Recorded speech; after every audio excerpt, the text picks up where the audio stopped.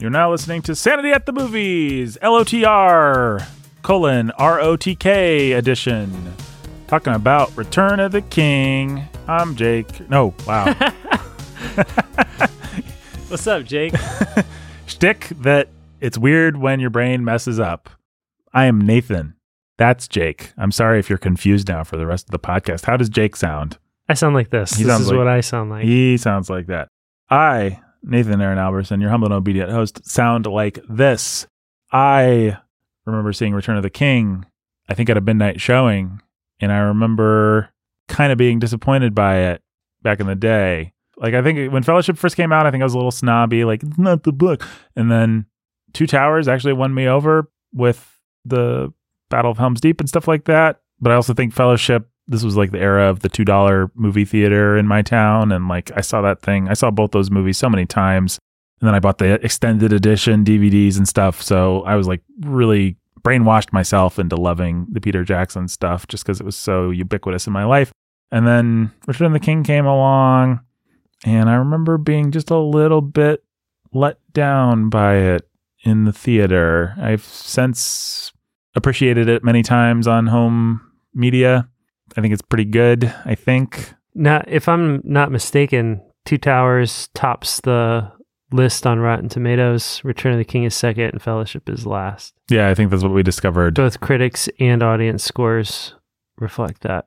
I think we disagree with that fundamentally. We think that Fellowship far and away is the best. The best. Yeah. In some ways, you could argue the good one. Yeah. It actually works and holds together as a movie. Yep. These other two, not as much. That was my initial reaction on Return of the King. I remember being disappointed by, and I'm going to have some nicer things to say later on, but I'll start with what I was disappointed by Denethor. Don't know that I've ever really revised that opinion. The battle sequences I thought were cool, but it was just like so many of them. And then, as everyone and their mother has said, a lot of endings. So it just felt kind of long and a little bit deflating. Like, it had a lot of cool stuff, but was it everything I hoped and dreamed? No. This was the culmination of so I saw the midnight showing of Return of the King, and I saw it after having been introduced to The Lord of the Rings as a world earlier that same day.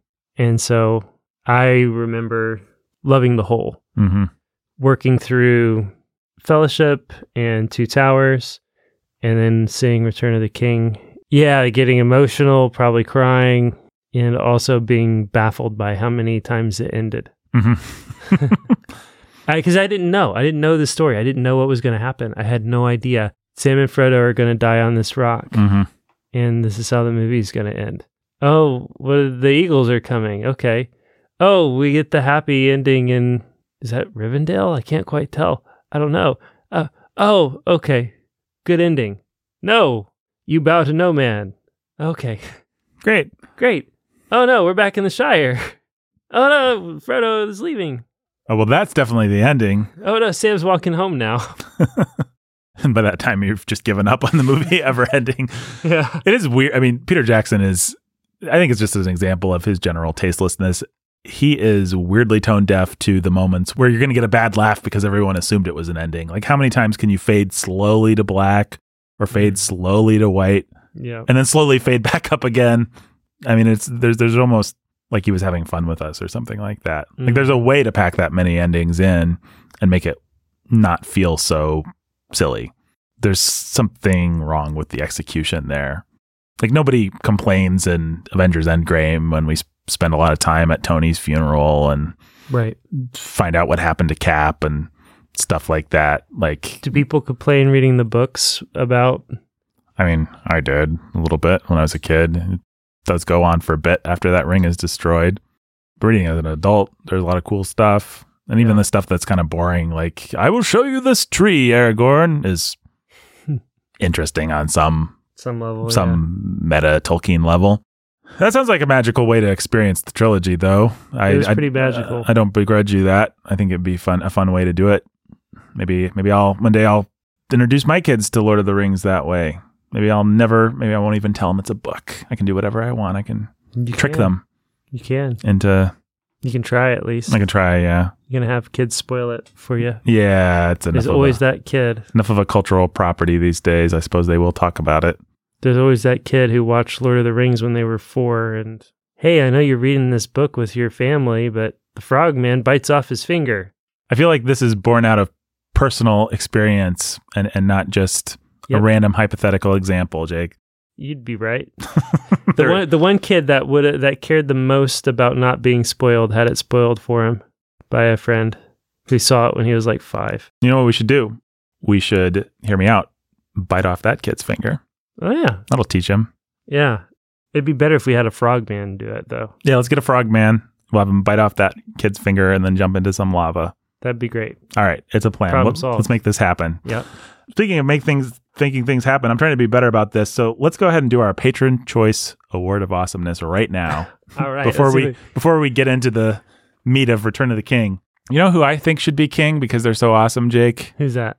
And they don't need to return or anything because I don't think they've ever really gone away. It's Jay. Jay. Yeah. Like Will Smith in Men in Black? Well, I think he'd make Agent J. I think he'd make a good king, but I also think Jay, our patron. Oh, Jay the patron. Person I was talking about. The letter J or like the name J? The name J, Jay. Oh. I'm so shocked. He's an awesome. Yeah, he wasn't going under some kind of covert code or something like that. This would not be the same Jay as the Jay who also belongs to Katie and is cold and loves cheese. And also C.S. Lewis, including Till We Have Faces from the Bookening, would it? You know, actually, no. Huh, cool. It's a different Jay. Awesome. But I think you do know this Jay. So many Jays out there. There's a lot of Jays, and they love our products, apparently. Jays are awesome. My name starts with J. Yep. I have no J's in any of my names, but I'm planning on changing my name and adding a J. It'll just be like one of those. It'll be like Fjord. It'll have a J, a silent J in there. Silent J's, yeah. So Jay, you're a great patron, and we choose you, and you are awarded the Award of Awesomeness. Look in the mail for coupons. That probably don't look in the mail for coupons. I mean, I think it's a pretty safe bet that he can look in the mail for coupons. It's not from us. Yeah, no, they won't be from us. But yeah, he can look in the mail for all the. No, I was just giving you some good advice. Like it's generally, if you want coupons, you could do worse than checking your mailbox, or just don't bother. It's up to you, really. Yeah, I'm authorizing you if you want. Like if you really, you have hereby been authorized to check your mail for coupons, Jay. You got a hankering for Culver's and a Culver's in your town?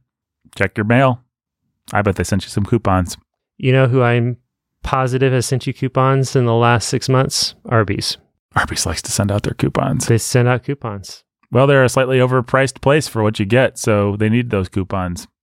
Must. It's one of the more attractive. Their coupons usually aren't that great, but it's the idea of using coupons for Arby's is an attractive idea because Arby's is always, I'd say, $1 or $2 more than you actually want to spend. Like you should pay for something so bad. Yeah. Like you go to Arby's, it's one of the ultimate places where you're like, for this amount of money, I could have gone somewhere good, actually. Why am I here? Why am I here at Arby's? I could. You know what else is like that? What's that? Panda Express. Folks, there was just a long silence because I was so shocked by the idea that Panda Express would even be a thing that would come up. Like, why does anyone go to Panda? I've never understood it. Because I went yesterday.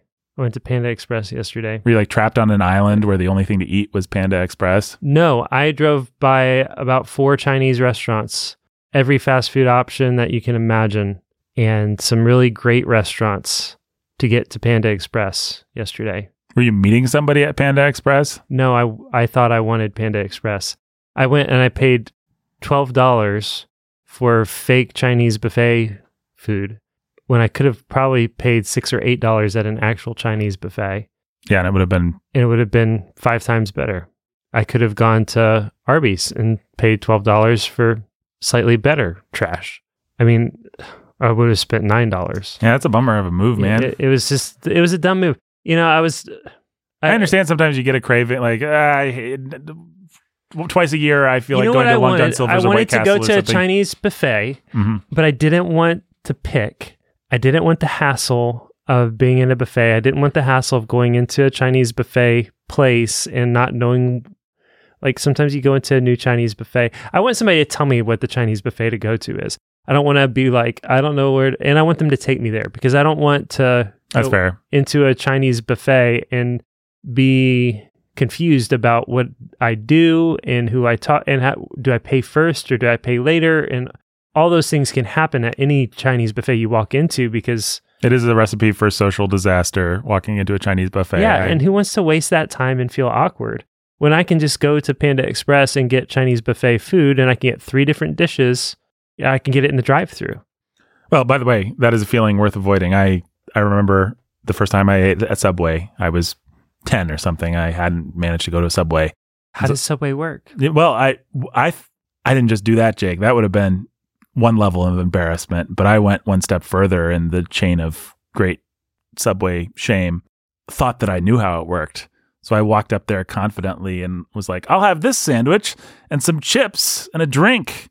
And then the lady was like, you get the chips and drink down there and this is how it works. And my friends were like already sitting down and they laughed at me. Yeah. Yeah. I could still actually, I'm not doing it right now, but I could probably still make myself blush. It's like one of those things that doesn't sound that bad, but I felt bad. Like quite the fool.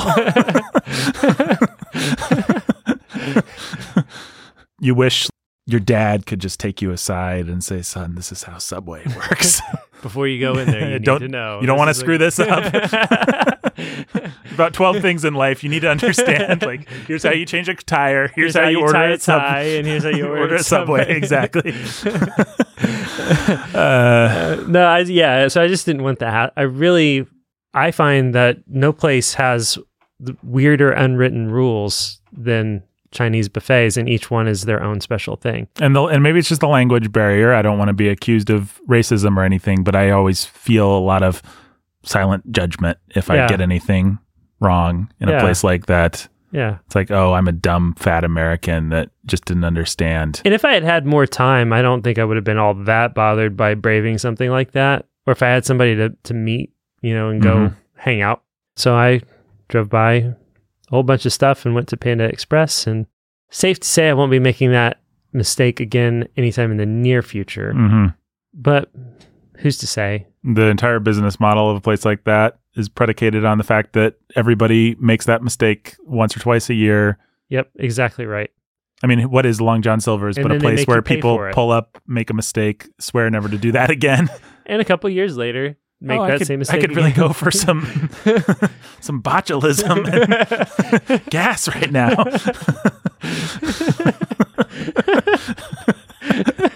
Long John Silver's is so stupid. Like, why does that place exist? And yet, here we are. Discussing Return of the King. Yeah. Well, why does Sauron exist? It's because we allowed it to happen. The same reason Panda Express exists. Exactly.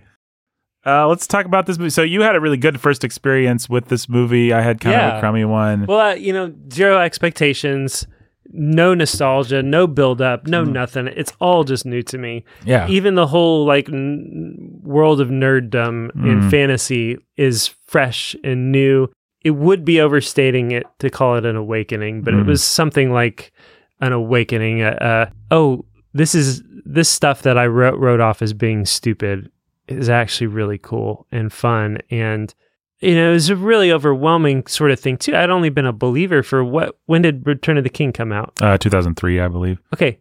I'd been a believer for 1 or 2 years at that point. It's all those metaphors. All the metaphors are just like hard. hitting me hard. It's just like, wow, like metaphors for sin and sin's hold on your life, and metaphors for, and just the black versus white, the good versus evil, doing the right thing in the face of the impossible odds of it all, like all of that, like the ring bearer, all the sort of symbolism that's not allegory, but felt deeply Christian, was just, all of it's hitting me. So yeah, it was overwhelming and wonderful, and I loved it. Well, and hopefully this isn't condescending to say, your ignorance was a blessing in this particular case, because there's a whole lot of things that don't make that much sense about what Jackson does that you could just assume, well, if I knew a little bit more, that would all make sense. I guess Theoden's acting this way because I should read the book. Yeah. You read the book and you realize, Jackson screwed it up, and these characters are being weird, and these politics don't really make sense. But there was a lot that you would never think not to forgive. Right. Because yeah, I think that's very true. I mean, and my friends were making it very clear, like, these are big books. There's a lot cut out. There's so many places. It's rich. You got to go back and read it. So like, I'm in that space of just like, okay, I get it. Like, if I don't understand, it's probably my fault. Like, makes you more forgiving for a lot of, like, Jackson's going to have Theoden for some stupid reason not want to support Gondor for a while. I have no standards for fantasy. Right. I have no knowledge of these books. Experiencing it all in one sitting, so I don't have a lot of time to process it. Only the broadest sweep. Yeah, it's just the broadest stuff. And then all these, metaphors and all the symbolism is hitting me on this cathartic emotional level the whole time. That's where I processed the movie, was really just in a pretty real, visceral, personal sort of way anyway. And less even as a movie or a work of art, but just as a great story that really resonated with me in my life. Mm-hmm. Well, I guess we should fast forward to now. How did it hold up? So I watched it with my older kids because we did read through the books together as a family. Although I let the older kids, often we put the younger kids in bed or whatever. But you had to have been able to be a part of listening to the books to watch the movies. Mm-hmm. So I watched it with my older kids. It was good watching it with my older kids because it made me appreciative and generous again with how clunky it is. Right. Because, I mean, that movie is just payoff after payoff after payoff after payoff after payoff, and it's ham-fisted. And I cannot tell you how much I hate, by the time I'm into this third movie, every single slow motion for emotion's sake. Every time we're going to just zoom up and see somebody eat, whether it's Smeagol eating gross fish with his gross teeth, or Denethor, it's like, ugh, Jackson, why would you do that? Jackson what is wrong just with you? A vulgar man, and not in like the sinful sense, that sense too, but he's also just like, he doesn't bring great taste to, like, it's just gross. There's a way to show emotion. Yeah. That actually can be more emotional. It's actually more emotional to keep a little distance as opposed to like slowing it down and zooming in real tight. It's like, that doesn't, it's tasteless because it's giving you more than what I think you should even want. B, it doesn't actually feel as emotional. In real life, I don't get up 2 inches from you while you're crying. Yeah. I sit across the table from you while you're crying, and that's how I try and comfort you. It's like real life actually isn't as intimate as some of these ridiculous slow-mo thing. Anyway. But anyhow, so I'm ready to just be like, I am so over all of it.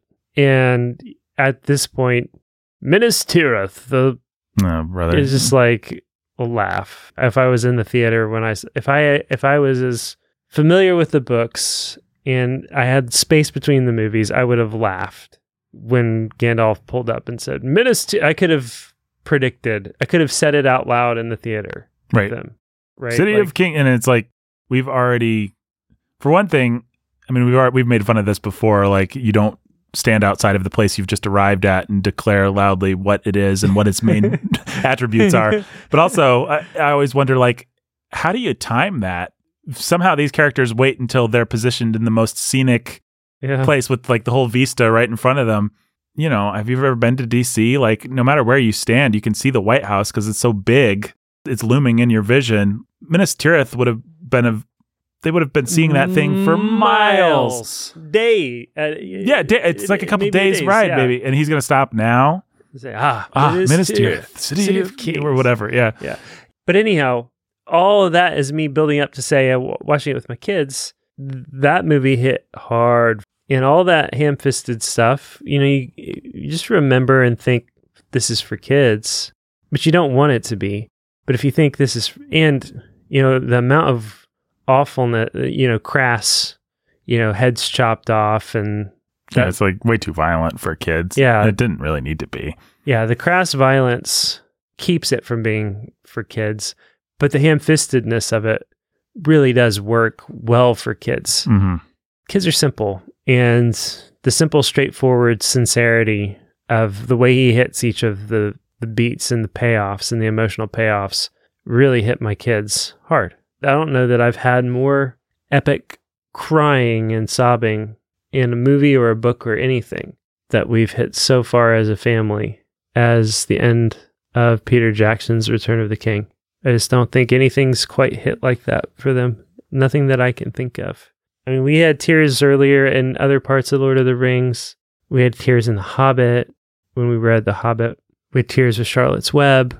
Just trying to think. Anything. Tears in the Clone Wars and various Star Wars things.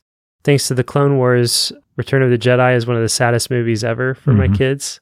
None of it hit the way End of Return of the King hit. That's fascinating. And just hit them over and over and over and over again. Broke down every one of their defenses. And I put them in bed and they were all heaving into their pillows. They were wrecks. So it works. It worked. I'll give Jackson that. It worked. It worked. It was effective for my kids. From the time Theoden died to the end, my kids' hearts were on their sleeves. And Theoden didn't make them all cry, but Theoden primed the pump. Right. Yeah. They're just ready for it, you know. I may not be able to carry the ring, Mr. Frodo, but I can carry you.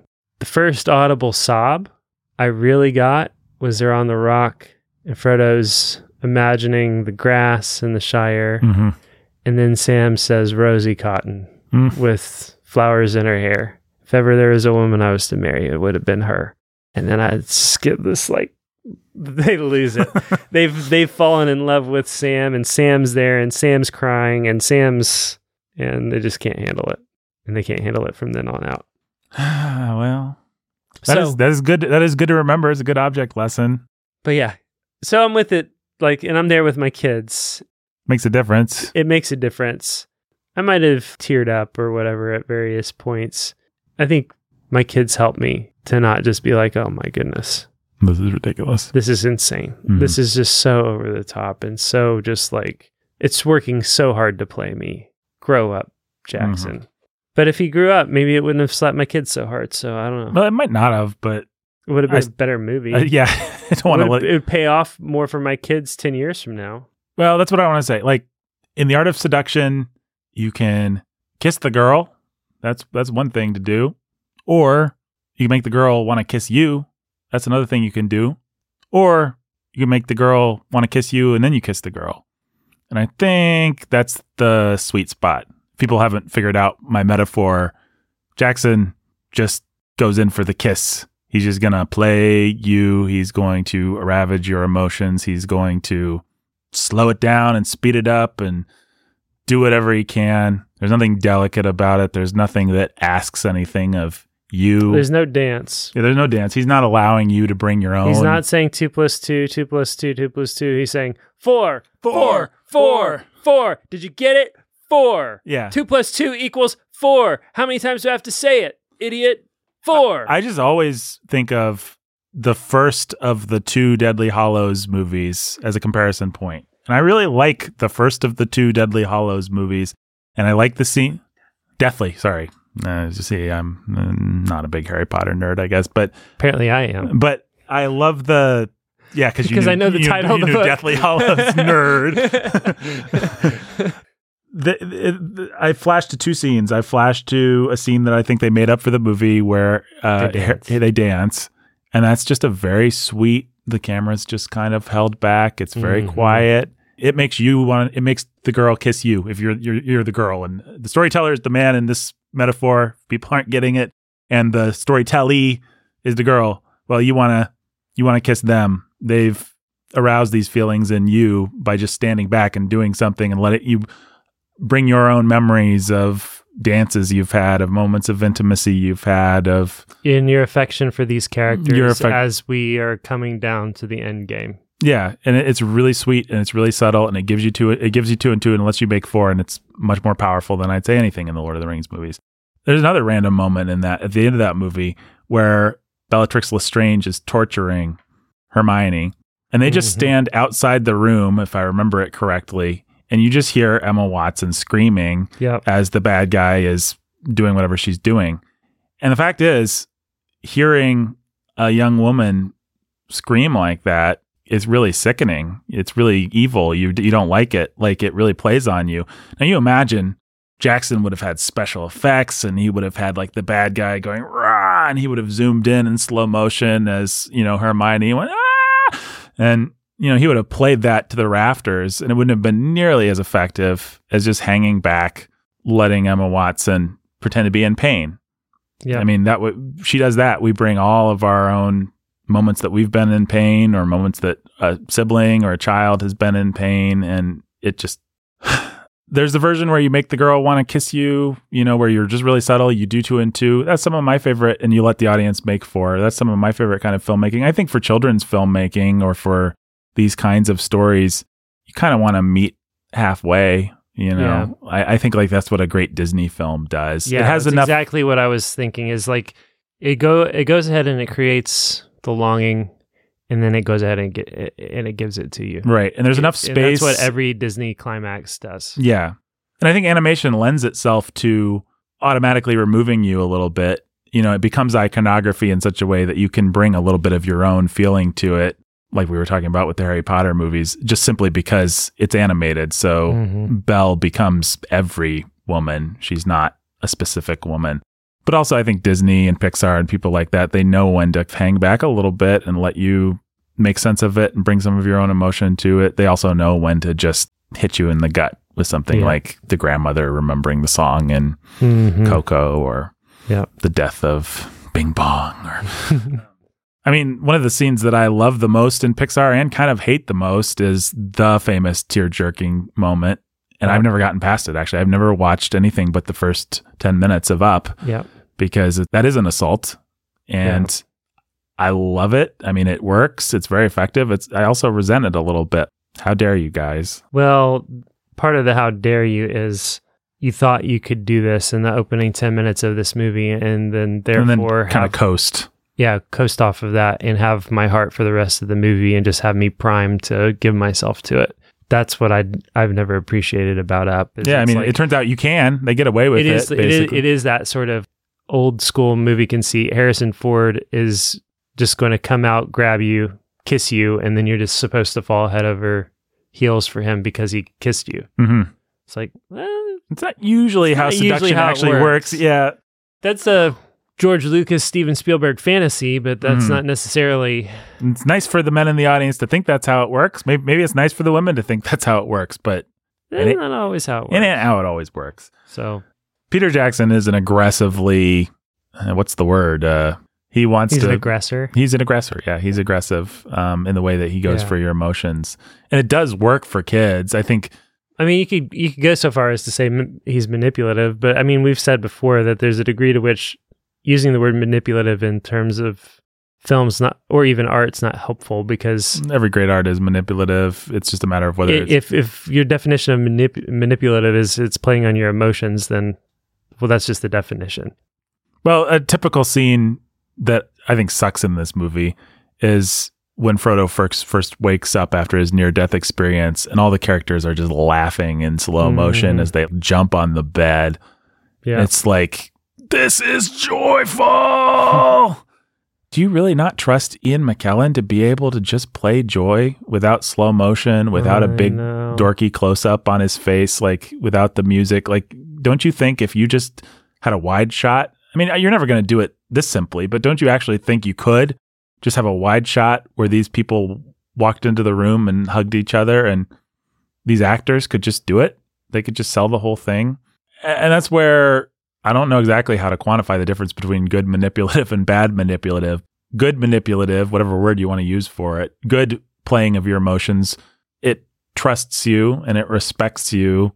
It makes good use of your emotions and it's respectful of them. And it's not that it doesn't bring you to tears, but it works with you to bring you to tears. And yeah, it's not exploiting you. It's not exploiting you. Whereas a schmaltzy commercial for a cheeseburger that makes you cry because they throw a disabled child in there, say, we all resent that because we feel it feels exploited. Yeah, and it's not because we aren't exploited. It's not because, oftentimes with things like that, they didn't ask, and they didn't give a choice, and they didn't let you know. They didn't signal anything. It It was a sneak attack. Yeah, I was watching football and enjoying the Super Bowl with my friends. And I didn't ask for this. Yeah, suddenly I'm supposed to feel bad about everyone having a hard time in Africa, for example. And therefore, I'm supposed to buy Burger King. Right. Well, I think probably our Tenet review has come out. By the time that this comes out, we will talk about some of that in Tenet. Jake hasn't seen it, though, so I won't say anything else. For more discussion of that, listen to our Tenet review. Yeah. That I have not participated in yet. Yeah. Ooh, boy, it's like it's in the future, but it already happened. But is your mind blown? And now you know how Nathan feels about Tenet. We haven't recorded our Tenet review yet as of this recording, but I'm tipping my hand a little bit. And I've not seen it. Right. And yeah. All right. Anyway, so yeah, Peter Jackson just doesn't feel like he respects you. It doesn't feel like he trusts you. Like, I don't trust you to be emotional unless I do all these things. And maybe it kind of works for kids because kids aren't as smart and you can't trust them. You have to hold them by the hand a little bit. You have to teach them that 2 + 2 = 4. I think there's a degree to which that's true and was true in the case of my kids. I think there's also a degree to which it feels like there's a certain degree to which I appreciated this. It feels like Jackson is saying, some of you came here and you were resolved to not cry and to not let yourself feel any of this. Yeah. Screw you. And I am going to win. Yep. You will lose. You cannot beat me. Are you there yet? No? Mm-hmm. Okay, I'm doubling down. Are you there yet? No? All right, I'm dialing it up even more. Are you there yet? I am coming for you. You will break down. It almost feels like that. Like, if you came here with a stone heart on purpose, if you thought you could walk out of here with dry eyes, I am going to win. Yeah, well, I want to say like the good version, the difference between the good version and the bad version of that is subtle. It's just almost the difference. It's just some people can get away with it, you know? We've talked a lot about Steven Spielberg. Steven Spielberg is just very charming in the way that he assaults your emotions. If he's, you know, the character that you just portrayed, he's like, hey, aren't you glad that I got you? You didn't want to be gotten, but I got you. And isn't it great? That's Steven Spielberg. Yeah. And there's a difference in the feeling that gives you as opposed to I got you. Like, you didn't want to be gotten and I got you. Yeah. I think I had one kid who was, listen, I had a 12-year-old boy. Wonderful age for that movie. A wonderful age for Peter Jackson to be like, maybe the one person in the whole world that justifies Peter Jackson being the way he was in that movie. It's like, you thought you were cool. You thought you were too good for this. You thought you were going to crack jokes while everybody else was tearing up. Now lay on your pillow and cry, little 12-year-old boy. Mm-hmm. You should have learned the lesson from Gandalf. You should have heard what Gandalf said. Not all tears are evil. Mm-hmm. I will not say do not weep. Not all tears are evil. You should have learned that lesson and let it hit home. Mm-hmm. And by the way, you could trust me because I beheaded all those orcs and that was cool, right? Yeah. It's kind of a perfect movie for 12-year-old boys, actually. Kind of, yeah. I mean, and I'm not saying that ironically. I mean, I think it actually is. I think it is. Yeah. These movies are cast. It's like the things that interested Peter Jackson about Tolkien were the things that a 12-year-old boy would be interested in.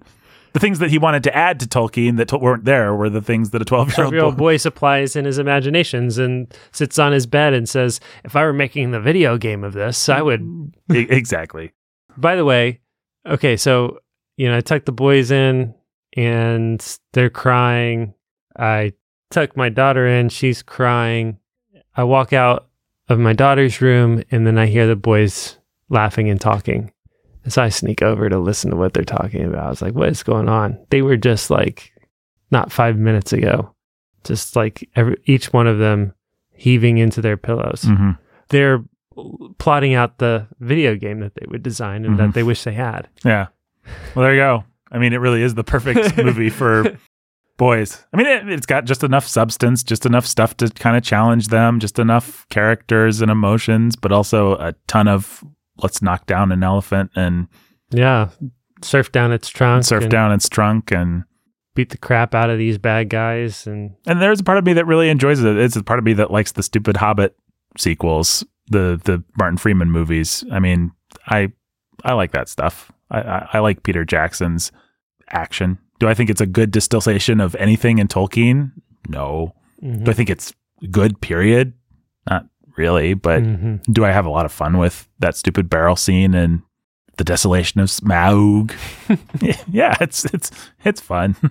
It's stupid. I mean, it's the same part of me that would enjoy a bad horror movie or a schlocky kung fu movie or something like that. But did you watch the extended cut or the regular cut? I watched the theatrical. So you didn't get to see old Saruman bite it? No, I didn't. No, I didn't get to see Saruman bite it. I didn't get to see the mouth of Sauron. At all? I forgot. It's been so long since I've seen the regular cut. I was anticipating him, and I forgot that he wasn't in it. Yeah, that's where these movies started to get really lazy because they knew it's the bad thing about director's cuts. I'm not like a huge anti-director's cut guy, but when you start to craft the movie knowing that you can go back and put stuff in so you can leave out major plot points because we can just get that in later. I actually understand the impulse. I mean, we've written ourselves into corners like this where it's like we have in this story a big payoff that we need to do, but also it's in the way of the other things that need to happen at this point. Where do we put it? Do you put it at the end of this one or the beginning of the other one? Or do you need to change the whole story that you had in mind and change the payoff because you're going a different direction? Yeah, well, if you're wondering why you haven't gotten any new episodes of our story podcast, The Ville, for almost a year, it's because we did that. Like, we had a problem like that was just... We had a story problem that we... And Peter Jackson was stuck with these story problems. Like, where do you put the death of Saruman? Do you put it at the end? It's going to be really anticlimactic at the end of Two Towers. Okay, well, it might make a cool beginning to Return of the King. But actually, Return of the King, we've moved on. We're not dealing with this villain anymore. All our energy needs to go into setting up the final battle with Sauron and introducing what is this Gondor place and why is it important. And actually, we're never going to be able to successfully do, even Tolkien, to my mind, to my way of thinking, Jake doesn't really do a good job of setting up what's so great about Gondor. I think we talked about that on our bookending episodes. So he sure spends a lot of time describing it. Yeah, we've got these insurmountable problems. Like, where do you put? That's where Jackson wins. Actually, I mean, Gondor looks cool. Looks cooler than Tolkien described it in less time. Yeah, I like his Gondor. I hate his Denethor. Yeah, Denethor is the worst. The Denethor in the book, I think I talked about this a little bit with Theoden, either on the bookending or on this very show. I think I retroactively made them seem even more complicated in my mind because I was like, the version that Jackson gives us is so cartoony. They must be really great and complex in the book. But then you go back to the book and they're pretty simple. Yeah, but the take on them is so stupid that I don't mind his take on Theoden. No, I like his take on Theoden, generally speaking. Yeah, I do too. Denethor is just such a bad. By the way, I don't blame the actor. I don't know. I mean, maybe the actor could have done it. I just think it is so tasteless what Peter Jackson wrote for the character, what he shot for the character, what he chose to use. The fact that they walk in on Denethor and he's just got this big scowl on his face and he's already mad at the world. I don't know. I think of it as Jack Nicholson syndrome because in I don't know if you ever saw The Shining, but Dad, played by Jack Nicholson, slowly goes crazy and then he comes after his family with an axe. Here's Johnny, all that. Jack Nicholson, Stanley Kubrick famously told him, like, this needs to be interesting. This needs to be entertaining. So play it up, act insane, even at the beginning of the movie. And so Jack Nicholson just comes out of the gate kind of foaming at the mouth, really insane, just bringing all his Jack Nicholson talent to playing this crazy character.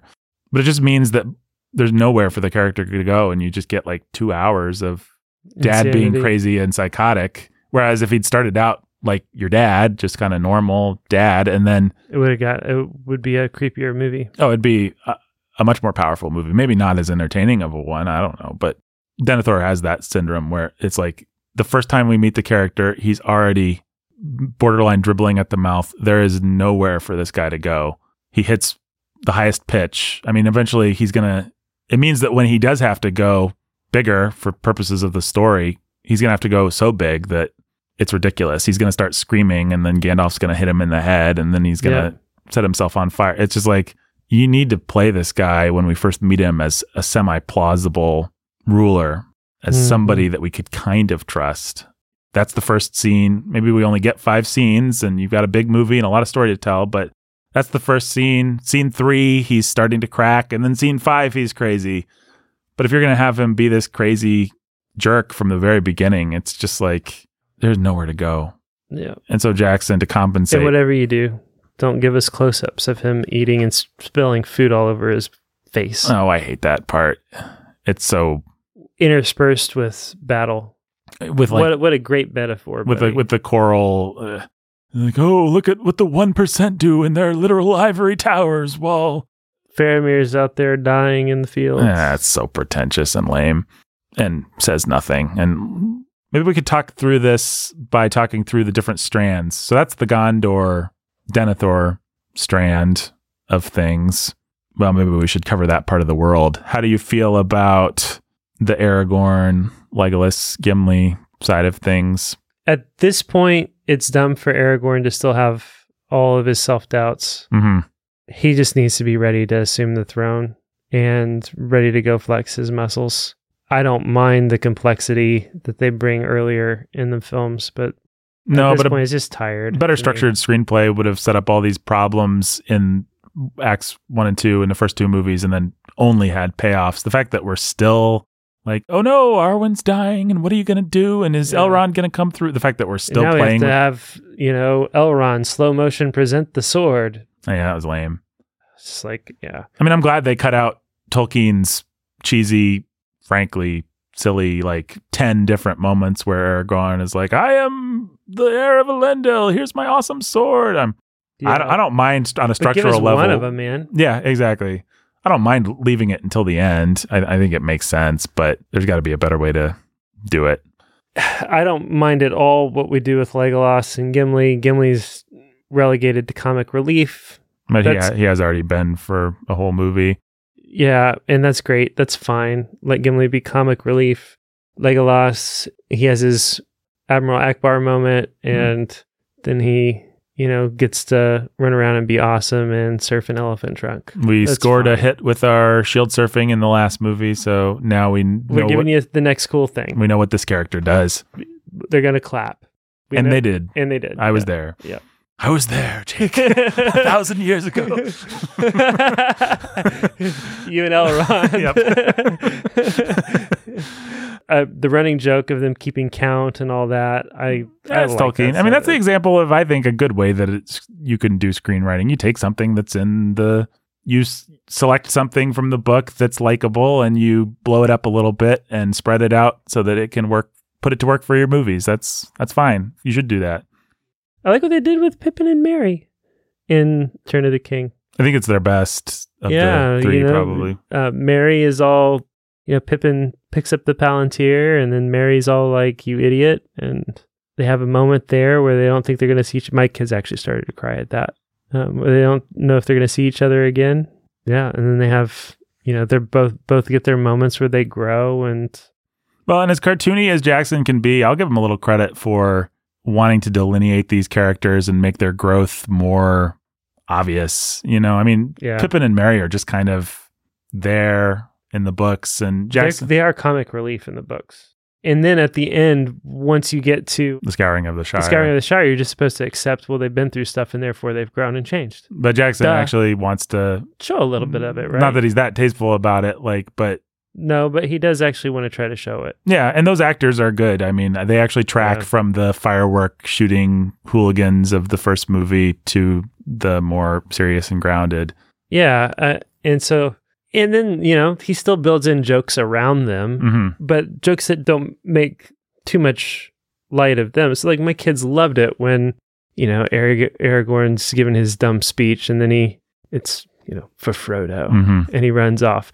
And then Merry and Pippin are just, and they're like the first two to start charging behind Aragorn, and then we sort of slowly see everybody pass them up. My kids thought that was awesome. Good move in the movie, by the way, to put both the hobbits there. We don't need one of them languishing in bed. It wouldn't have added anything. Yeah, that was a good move. Runtime. Let them be reunited. Let them be okay. Let them be out there on the field. Put as many of our important pieces in one location as we can. The thing that I would say, the pacing of this movie up until you get 6 endings or however many there are, the pacing of this movie is really good. Mm-hmm. It keeps you moving. It keeps paying things off. And it doesn't give you a lot of time to ask if the payoffs were really good or what you really wanted. But it generally doesn't sell them short. I would say that the 2 places my kids were most disappointed with were Shelob and the lack of the Scouring of the Shire. Well, Scouring of the Shire, I have complete sympathy for them being disappointed, and I have complete sympathy for them. I mean, there's no way. Yeah. There's no way. It would have to be another movie. Unless this is like an HBO series where each chapter gets their own episode. 1 hour episode. 1 hour episode. There's no scout. Yeah. There's no way to narratively stuff that into any kind of conventional screenplay format. So yeah, I'm with you. I think it would have been a bad choice for the movie, and also I'm with the kids on wishing they got to see it somehow, some way. They were really disappointed with Shelob and Sam recovering Frodo and all that in the tower. That to them, I think, was just their favorite part of the book. When we read it, it was just such a turning point for Sam, for them, and I think they really felt. I think they really sympathized and connected and related to Sam feeling like an idiot, but just loved Sam going after Shelob. Well, and then they also thought Sam hamming up the whole I'm a great big elf warrior, I'm coming to kill you, in the shadow and all that. They thought that stuff was awesome. But that's just an example of Jackson. Like, why would we do charm and whimsy when we could do brutal violence instead? Exactly right. Exactly right. Why would we do something likable or fun? I think a lot of that is in Jackson screwing up the payoff. Like, he already has Sam be pretty capable in the minds of Moria. I could get used to this and stuff. Like, Sam's becoming a warrior way too early. So he feels too much in his element. Yeah. I think. Yeah, which is also why, he can get away with the only nod he gives to Sam. I mean, Sam's already almost killed Gollum 3 times. Right, exactly. By that point. But, the only nod he gives to, I'm a great elf warrior and I'm coming for you is, the shadow and the 3 orcs, fully armed orcs, pause, and then Sam comes into the light and then kills them all at the same time. His version of Sam can plausibly just straight up kill 3 orcs at the same time. Yeah. At this point, so yeah, which takes a lot of the teeth out of that scene. Unfortunately, it's weird. He actually does with Éowyn what I think he should have done with Sam, which is he really doesn't give us Peter Jackson a lot of battle babe cliches like what Black Widow and characters like this. Éowyn is always played as an underdog, as out of her element, as somebody who's just she just gets to do some cool stuff. She brings down an Oliphant, but basically she's out of her depth the whole time. She really shouldn't be there, which is a weird choice in today's political climate. Also just a weird reading of Tolkien. I couldn't really understand what he was thinking with either one of those. I mean, it just seems like he just wasn't thinking like, I'm Peter Jackson, whatever works in the moment. But Sam's assault on the Citadel or whatever is disappointing. It's pretty disappointing. I don't remember being that disappointed by Shelob. I mean, she's a suitably big, scary spider. It wasn't Shelob. It was just the whole fight. So they changed it all. So what they have Frodo sends Sam away. That's another part where they started crying. Frodo sends Sam away. Gollum throws the elven bread over the side. Mm-hmm. They go up. Sam's crying his way down. So they set it up all weird. And then Sam you don't have that moment of Sam putting on his courage and rage and blindly just out of love and loyalty to Frodo coming at this monster towards certain death and then getting lucky. That's not how it feels. No. And that's what they loved about it. It had this, I think in the book, it had the same vibe of Sam running into the river at the end of Fellowship. And a kid could put themselves in the shoes of Sam more because it's not about being a great warrior. It's just about doing the right thing. Having the guts to do the right thing in the moment. Having God smile on you, basically. Yeah, and that's just what it was. And that's what they loved about it. And then by an accident of Sam's courage and God's providence, all these orcs are running around scared because obviously there's an elven warrior about they have to that they have to be terrified of, and Sam's going to play into it and take advantage of it, and they get kicks out of that. They imagine themselves, I did the right thing, God smiled on me, I managed to kill the monster that I should not have been able to kill, and now people are scared of me for no reason. And that's a little power trip for a little hobbit like me. Right. And something maybe I can somehow use to my advantage. All of that was just that whole feeling, I think, is what they really latched on to. And that whole feeling was gone. Yeah, and Peter Jackson, he's a little bit like Zack Snyder in this sense. He just doesn't understand that feeling. There's either you're in control and you're awesome and you're a warrior, or you're powerless and bumbling and stupid. Yeah. Those are the two speeds that everyone has. And once you've decided to be courageous and you've picked up your sword, then you're in control and are awesome. And you're awesome, and bad guys fall before you, no matter how competent and trained they are. Yeah. And how small and incompetent and untrained you are in your life. Which gets it's a trope of all modern action movies especially, but it does get pretty old to see hobbits with soup ladles and stuff just defeat hordes of orcs. It's like, these guys are worse than stormtroopers. What's wrong with these? I know Sauron's not breeding the best and the brightest, but come on. They're better than this, I would hope. Well, let's see. I alluded a little bit to old Éowyn. What do you think about her? I sort of thought she's one of the places where reading the books did recently, which we did for the Bookening, did the least favors, because Éowyn's an interesting character in the books. She's sort of cold and broken and weird and wild, and it really makes sense when she's having a conversation with Faramir, and she's like, "You've tamed the wild woman of the whatever." Like, it's like, yeah, that needed to happen. But this Éowyn just seems like kind of a nice lady. It's one of those places where I think that as screenwriters and directors, they were backed in between a rock and a hard place, because what I feel myself thinking is, actually, you need to make a Tom Bombadil decision here. Because if you're going to tell Éowyn's story, you've got to tell all of Éowyn's story. And 3 movies that are actually about the hobbits aren't going to give you the space to tell all of Éowyn's story. There's barely space in the novels to tell her story.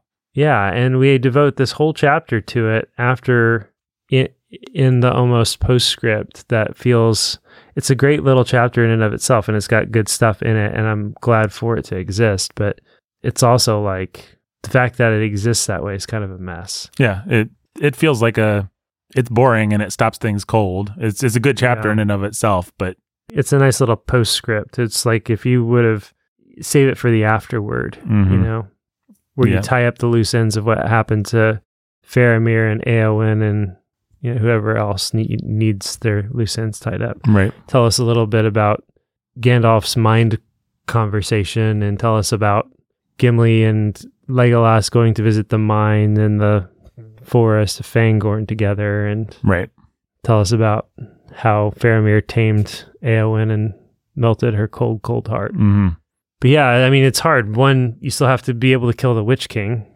And you can't remove the one potent woman from the story. Exactly. Nobody's going to let you get away with that, right? No, especially in a story with 0 other interesting female characters. Exactly.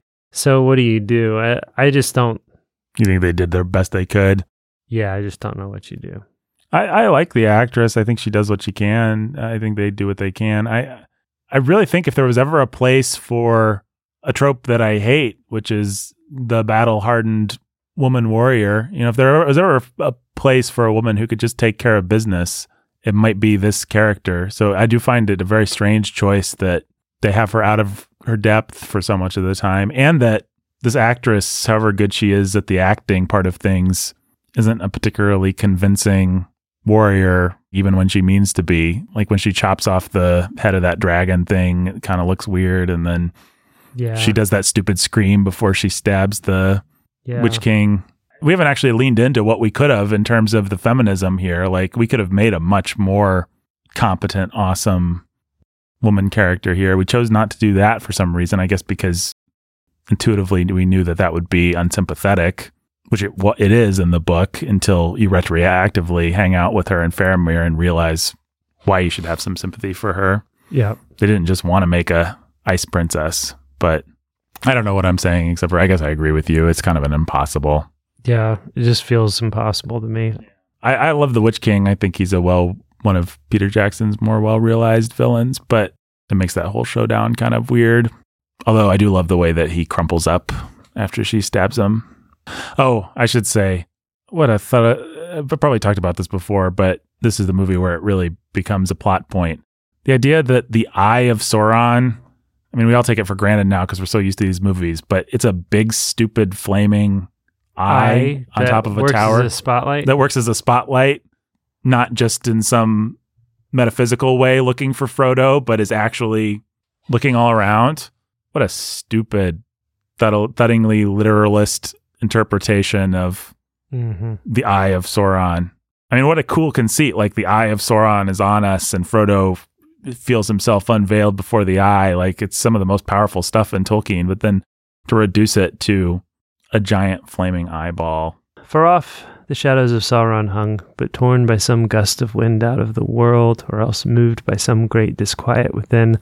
The mantling clouds swirled and for a moment drew aside, and then he saw, rising blacker and darker than the vast shades amid which it stood, the cruel pinnacles and iron crown of the topmost tower of Barad-dûr. One moment only it stared out, but as from some great window immeasurably high there stabbed northward a flame of red, the flicker of a piercing eye. And then the shadows were furled again, and the terrible vision. That's from Book 6 of The Return of the King. I mean, I guess the only description of it. And then here's this is on lotr.fandom.com. Portrayal and adaptations. In Peter Jackson's Lord of the Rings film trilogy, the Great Eye is a gigantic eyeball composed of energy that sits atop Barad-dûr. It's really dorky, especially when he destroys the ring and the eye is like looking around and it's kind of scared and then it falls off the tower and explodes. We have reduced Satan, this unseen figure of evil, to the stupidest whatever. I mean, I don't even mind when Frodo puts on the ring in the earlier movies and he suddenly sees an eye of fire. I don't mind it as a symbol, but to actually make it like, that's Sauron, that's what he looks like. That is him. He's just an eye. He's an eye. Peter Jackson, you have no taste, dude. You thought that I know what went through your head. You said we have to have a physical form of the villain because people need to know what the villain looks like because people are babies and they won't understand what we're fighting for unless we actually see the bad guy. So there he is. He's a big, scary, flaming eye. What else is there to say about this movie? I think the other major criticism I remember, it's grown on me over the years, but when I first saw this movie, the Battle of Pelennor Fields did feel like it went on forever, and it just got to be laughable. Like, this army is going to show up and change the tide, and then this army, and then another army. Like, how many different surprise armies can we have? And Jackson actually adds, I mean, I guess they're probably all in Tolkien, but he makes such big moments out of each one. It's like, here come the elephant guys, and here come these guys, and now here come the Rohirrim, and the Rohirrim weren't enough, and now here come Aragorn. There's like, how many different versions of the same either catastrophe or eucatastrophe do we need to see? Honestly, I felt the same thing reading the books, so... Yeah, that's true. But in the books, it's like 2 pages or something like that. That's true. I do like some of Peter Jackson's action. I think that Oliphant attack is pretty cool. I don't know about Legolas running up and taking one down single-handedly, but when they kind of do their version of the ATT Walker kind of thing, and they're all throwing spears at the legs and stuff, that stuff's pretty powerful. I aim for the head. Aim for the head, yeah. It's fun. I wish Peter Jackson had the good sense to always keep his camera on the ground, because I think the special effects look so much dumber when, I've said this before, when the camera's like swirling around. It's like, well, there's some CGI cartoon elephants, but when we're on the ground with Éomer and some of these characters and they're looking up and these creatures are looming behind them, it's pretty impressive. It is confirmed that Sauron has a body. Like just he's a humanoid kind of form. Yeah. At some point, Gollum mentions him having only 4 fingers on his hand. Heralds call on him. The appendices talk about him taking shape in Dol Guldur, and Tolkien explicitly talks about Sauron having a body in the Third Age in his letters. When talking about a potential confrontation with Aragorn, Tolkien says, quote, Sauron should not be thought of as very terrible. Or no, Sauron should be thought of as very terrible. That makes more sense than what I said. The form that he took was that of a man of more than human stature, but not gigantic. The eye is a symbol and represents his great sight, which appears to be both prophetic, also elvish. Like he can also just see really far and likes to sit in his tower. Right. Well, that makes a lot more sense then. And gives you a lot of evocative imagery. Like, I wouldn't mind if we just saw little glimpses of a black figure in a tower or something like that. Yeah. I think there are ways you could... I think the best thing to do is just to keep him off screen and let him be in people's imagination. But second best is to find little ways to almost show him. But worst, definitely worst, is to have him personified. Decide that he's just a flaming eye. Yeah. Hokey. So you got the big battle. You got the final battle. FOLO. What's the GIF with Aragorn? FOMO. Fear of missing out. YOLO. That's what it is. He says YOLO, and then he runs. Peter Jackson made a choice to not have Gollum dance, but have him and Frodo duke it out. Yep. Because, once again, brutal violence, always better than anything with any kind of whimsy or... any kind of moral or parable to it. I mean, I think I remember seeing that they actually had a version where Frodo basically just threw Gollum in, and the audience rejected it. You don't say. Yeah. I wonder why. So they had to go back and actually make it a little bit. They didn't do what they should have done, which is to just have Gollum fall in by himself, but they at least made it not exactly Frodo's fault. I mean, I remember before the movie came out wondering how they were going to do that, because it is a weird thing to try and imagine or visualize and make not stupid, him dancing around and falling in. But they made Gollum the kind of person that can just sort of spastically dance. Mm-hmm. I don't know. I'd make a little bit of the ledge crumble and call it good. Yeah, I think that would work. He grabs the ring. He dances around like a freak. And yeah, there'd need to be a rumble or a crumble or something. What I don't think you could quite do is have him pull a Wile E. Coyote and just dance off the edge. Which is basically... Look down, look at the camera. And yeah, exactly. Hold up a little sign that says yipes. Actually, that sounds awesome. By the way, we skipped this, and I want to ask, what do you think about deciding to open with Gollum's backstory? Oh, yeah, we should not have skipped that. I am not necessarily crazy about the execution. Don't need to see those teeth chomping into that fish. Don't always love Andy Serkis as a non-CGI performer, but conceptually, I love it. I think it's pretty great to circle back, and I think it's the right place for it. I always like that. Is it Endgame? The second Avengers movie of the final two, starting with the little Hawkeye story with his family disappearing. Oh, yeah. Pre-credits. Yeah. I like the sort of, let's circle back and see what this all means. It's been overdone maybe in recent years, and it can be done poorly. It can be done cheesily, but I like it as a concept. And I think it's fun that all three movies, I think it's a weirdly tasteful thing for Peter Jackson to have all three movies start differently. The first one starts with kind of a big battle scene. The second one starts in what was a very surprising way at the time, circling back to that Gandalf scene and then following the Balrog down the pit. Mm-hmm. And then to start the third one with, okay, we've earned your trust. We don't have to give you a slam-buying action scene. Here's some shadings on a character and here's a visualization of something you already know, but something that you need to connect to emotionally. I like it. I don't know. Do you have strong feelings one way or another? Do you not like it? I'm not a huge fan of it. I don't know what I would do instead. You know what I think I felt watching it? It's not that I don't like that sort of thing, but I think that what I wished was that the tone would have been set a more epic tone, maybe.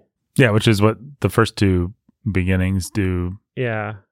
Well, it's actually a pretty good argument for why you should put the Saruman scene back in, because then you can have a really big climactic moment with the bad guy getting his comeuppance happen immediately after, which I think probably plays better than how it is now, which it takes forever to get to the epic stuff. Yeah, I mean, if you open with Saruman, like, I forget all the details of how Jackson did it, but if you opened with Saruman in the dark, chanting and conjuring and walking out and speaking, that would be awesome. And holding people captive and winning, Gandalf rising up and breaking his staff. You could go any number of directions from there. That would have been great.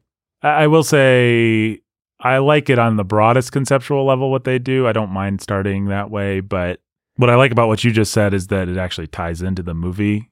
It's weird that we're starting with a let's paint Gollum in scene when this isn't really Gollum's movie. The last movie was Gollum's movie. Yeah. And we knew everything we needed to know and connected as much as we ever needed to emotionally. Actually, Gollum's been reduced to a thug in this movie. Yep. And so you could argue, I guess, that it helps to see him sympathetically one last time. But really, I think that died at the end of the last movie, the way they've structured it. We don't need sympathetic Gollum anymore. He's just Sam's adversary. He spends the whole movie leading them to Shelob. Yeah. Yeah, this is not necessary.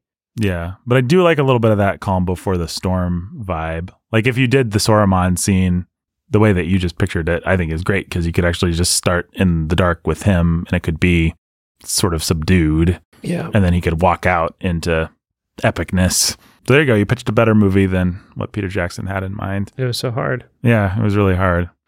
Well, and the funny thing is you pitched a movie that would play to Peter Jackson's strengths because probably what we'd get would be a big light show between the two wizards. We wouldn't get anything like crafty dialogue where he's seducing them. Yeah. We'd never get that in a million years, especially not at the beginning of a movie where we have to get everybody's attention. I don't know why Peter Jackson didn't just give us the light show. Anyway, gosh, I don't know. Because he didn't want to come... Well, never mind.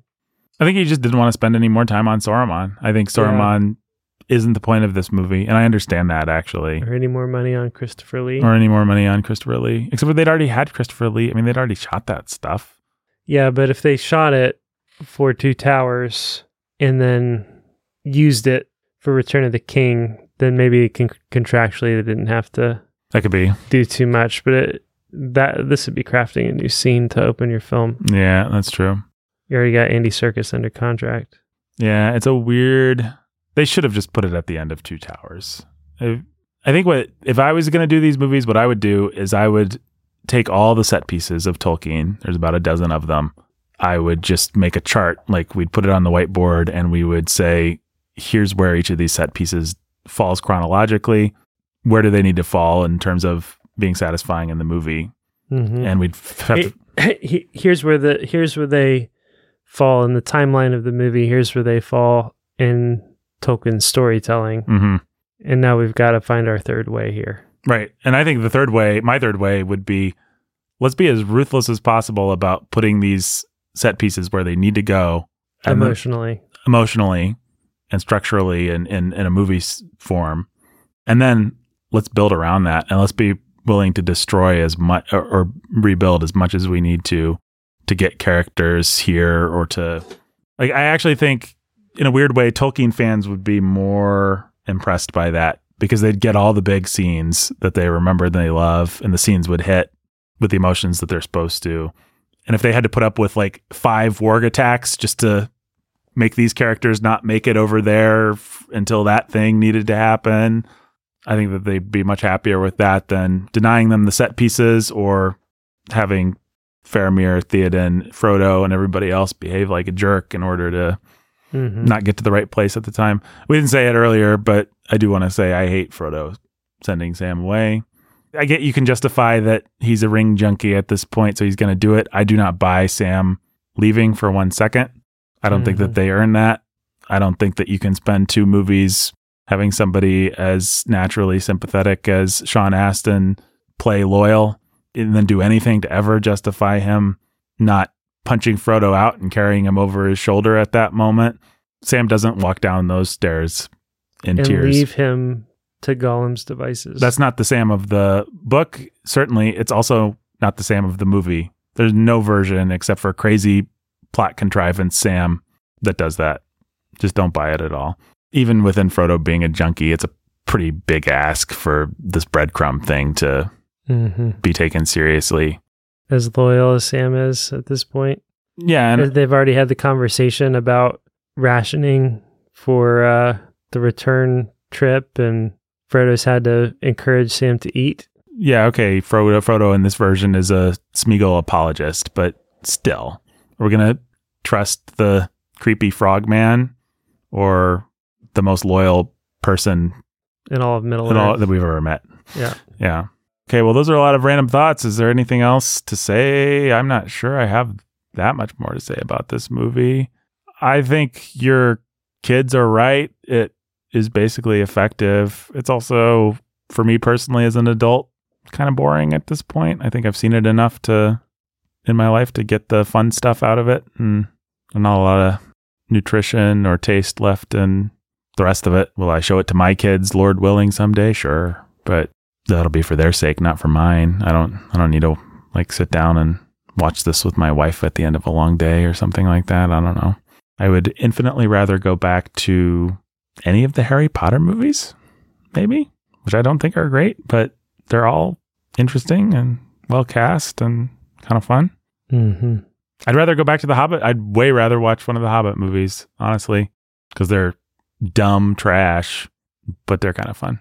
I have no interest in ever seeing those again. Well, the good things about those is that I don't have to take them seriously. Like, this is going to ask enough of me that I don't really want to give much to it at this point in my life. Whereas The Hobbit is just like, it's Legolas. He's spider surfing now. Oh, and he's barrel surfing. Now he's running up those stones as they fall. It's awesome. Is it though? No, it's really dorky and sad. It's Orlando Bloom getting a paycheck. It's Peter Jackson making a movie for incels. Well, yeah, basically. Oh, well. I don't know. Anything else you want to say about this? I don't think so. I mean, I don't know. I've said before, and you've not liked me saying this, but I've said before, I'm just ready for somebody to remake The Lord of the Rings with a completely different perspective and give us not Jackson's Middle Earth. I think I could get behind that at this point. I mean, I'm tired of remake culture. I am not excited about this new Batman movie, for example, not because it doesn't have its points maybe, but because I just don't want another Batman. I want some space between Batmans. I love Star Wars, but I want some space between Star Wars. I'm glad that Disney's slowing down a little bit. Like, I want the time to digest some of this IP. So I think the first time you ever said that to me, we were in the era of the Hobbit movies probably, or, I mean, that might have been like 5 or 6 years ago. And, oh, really? Yeah, actually, I remember I don't know why I remember this, but I think we were driving home from having seen The Hobbit Part 2, Desolation of Smaug. Oh. And that's probably true. In that era, I think I was loath to picture anything else just because I do like the iconography of Jackson's Middle Earth. I would love to see a more talented director, tell a story set inside this Rivendell, this Shire. I like the way it looks. I like the way it feels. I like Howard Shore's music.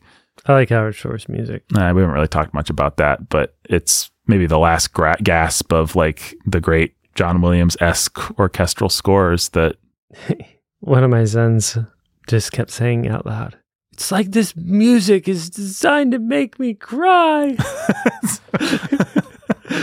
You have spoken the truth, my son. Indeed, it's like that, is it? Wow. What a thought. I mean, there is something quaint about a movie where you can walk away from having seen it the first time humming a half dozen melodies, and that is what Lord of the Rings is the last movie that I remember doing that. Now, I'm not saying that Avengers doesn't have a good little theme and there aren't themes that are fun in movies, but I defy you to go see Doctor Strange and walk away humming not just the Doctor Strange theme, but also the Doctor Strange love theme and the Doctor Strange bad guy theme. And I can hum Tenet, and I've not even seen it. Oh, yeah? I wonder what that sounds like. Womp, womp, womp. Hey, you want to know what my favorite line of dialogue in Tenet was? What's that? It was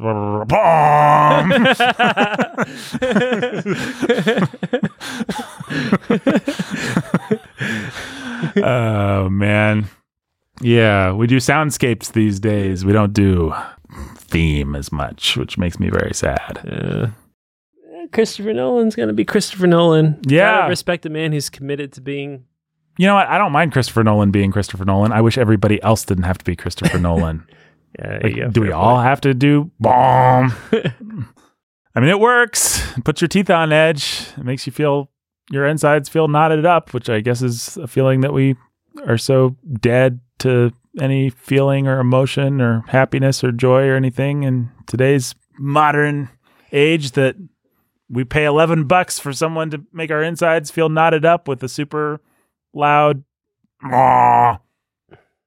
Anyway, folks, you can either go back and listen to our Tenet review or look forward to listening to it in the future. And once again, doesn't that blow your mind that I'm talking about something that's in the past and yet it hasn't even happened in my timeline? Isn't that is your mind blown by that? My mind's blown, yeah. Well, Jake, you're going to love Tenet then. My mind was blown tomorrow. Whoa. That's insane, man. That's deep. And because I've never seen a single episode of Star Trek, I'm really impressed by that conceit.